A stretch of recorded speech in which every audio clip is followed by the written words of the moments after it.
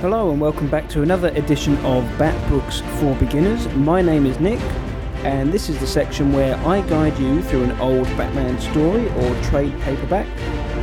I've been working my way through from Batman's start to his end. We've just had the massive saga of Knightfall, and today I'm going to be looking at a book called Batman Prodigal. Now, this was first released in 1994. Like the Knightfall series we've been going over recently, it's written by several artists in a big crossover event. So we had writers like Doug Monk, Alan Grant and Chuck Dixon, and art by people like Brett Blevins, Lee Weeks and Phil Jimenez. The story covers 12 issues. It's also available in one book, and now since Knightfall, Bruce is back, but he's not ready to be the Dark Knight again, so it's time for his original partner, Dick Grayson, to step up and take the mantle.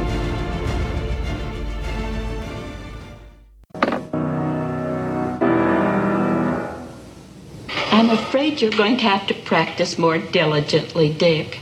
You're just not making any progress with Chopin.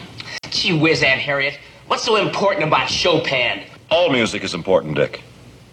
It's the universal language. One of our best hopes for the eventual realization of the brotherhood of man. Gosh, Bruce, yes. You're right. I'll practice harder from now on. Your snack, Master Dick. Oh, thank you, Alfred. So we start with Bruce, Dick and Tim in the Batcave. Bruce tells Dick that he needs him to step in as Batman for a while because he needs to leave town and take care of some things. Dick asks if Bruce is sure, and Bruce tells him that he is.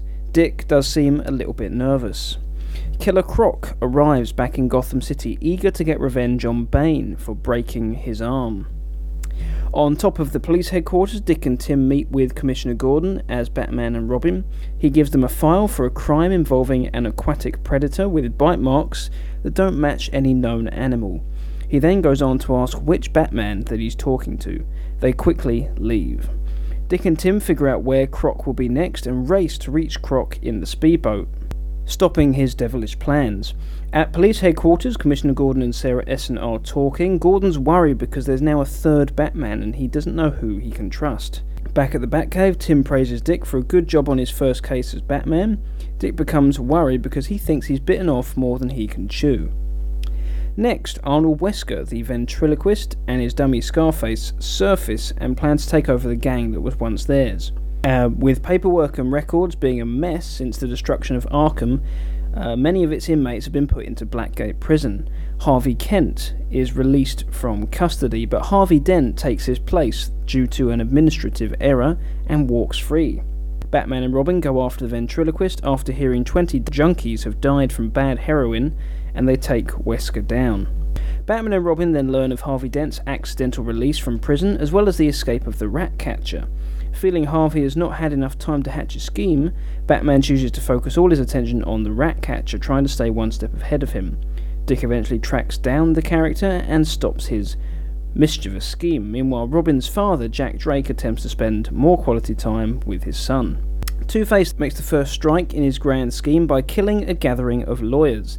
His scheme is revealed to be an attempt to clog Gotham's legal system, which will leave the rest of the city open and unprepared for further strikes. Batman and Robin are made aware of Two-Face's actions and prepare to confront him, which causes Dick to become self-conscious, hoping not to repeat the mistake of his past. We learn that Dick Grayson, in his first mission as Robin, made a few mistakes against Two-Face, and this seems to be something he's never ever gotten over. Dick takes on Two-Face, who has captured Harvey Kent and Robin. Dick manages to outsmart Dent and save the day. He's happy with his achievement, but knows he's going to have to give up being Batman soon when Bruce returns. Fresh off the capture of Two-Face, Grayson is tasked with several other challenges. Firstly, tackling a risky gang situation developing in Gotham. Secondly, the return of the Tallyman, who was defeated by Jean-Paul Vallée as Batman. And finally, a mysterious assassin taking out gangsters who Dick wrongly assumes is Jean-Paul returned as Azrael, but is in fact someone else called Steel Jacket. Tim confronts Steel Jacket, the new vigilante in Gotham, while Dick confronts a newly returned Bruce Wayne. As Tim fights a losing battle, Dick lets loose years of pent-up aggression on his mentor. Feeling hurt for being passed over when the mantle was given to Jean-Paul, Bruce reveals that he did not choose Dick out of concern for his welfare, as Dick was going through a tough time. The two patch up, and Tim does take down Steel Jacket. Tim returns to the Batcave to find Dick in his Nightwing costume and Bruce back in the mantle of Batman, promising changes to come. Things do seem to be back to normal. You don't know him like I do.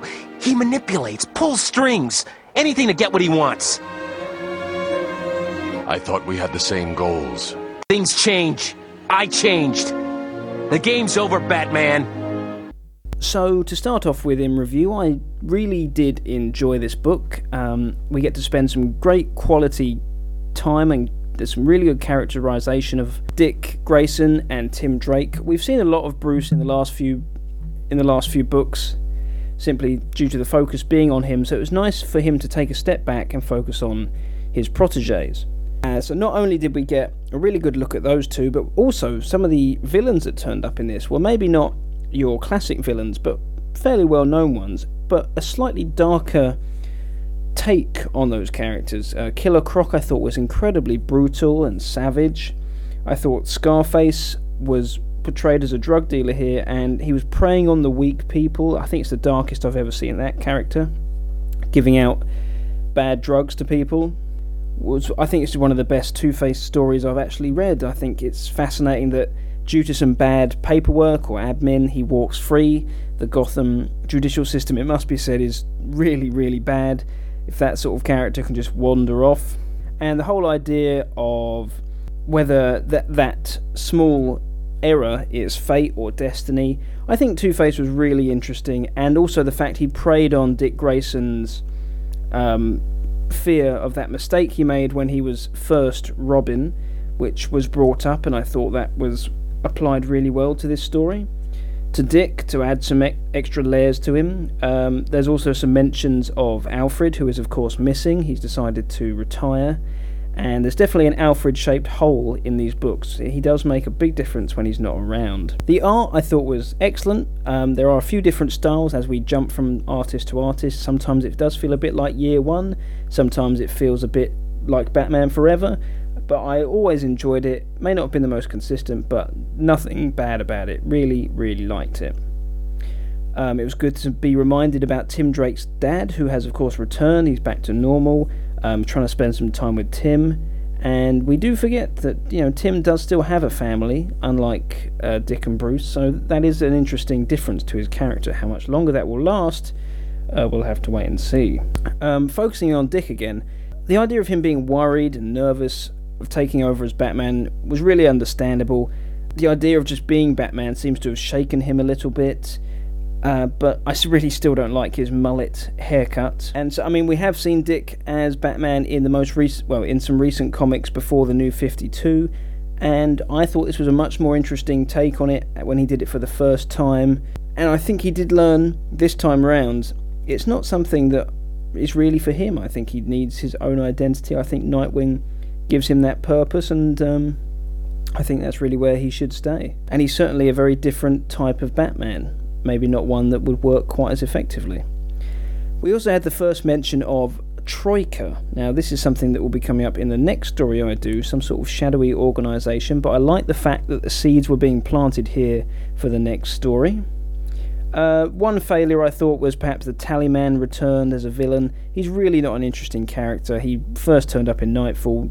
I thought he's a complete failure of the character. He's not interesting or engaging. I hope he does not return again. So my questions are, where has Bruce been? Where has he been? Perhaps he's gone after Alfred? I don't know. I hope that does get addressed, because it does seem odd that he would just disappear at quite a pivotal moment. All the moments with Commissioner Gordon were really insightful. He cannot trust who he's dealing with at the moment. This is the third person to dress up as Batman, and he doesn't know what's going on.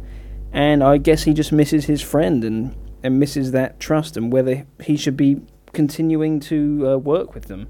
Thought that was all very interesting, and Gordon is going through some very tough times at the moment. And finally, the big emotional chat with Dick and Bruce in the final issue in the Batcave, which really did answer some of my questions I've had since the start of Nightfall, like why was Jean Paul picked over Dick Grayson. I thought it was all very well dealt with, and I credit the writers for that. So all in all, I thought this was a really strong story with only a couple of negatives. Would really recommend it for anyone following on from Nightfall. So it's 4.5 out of 5 Batarangs for me.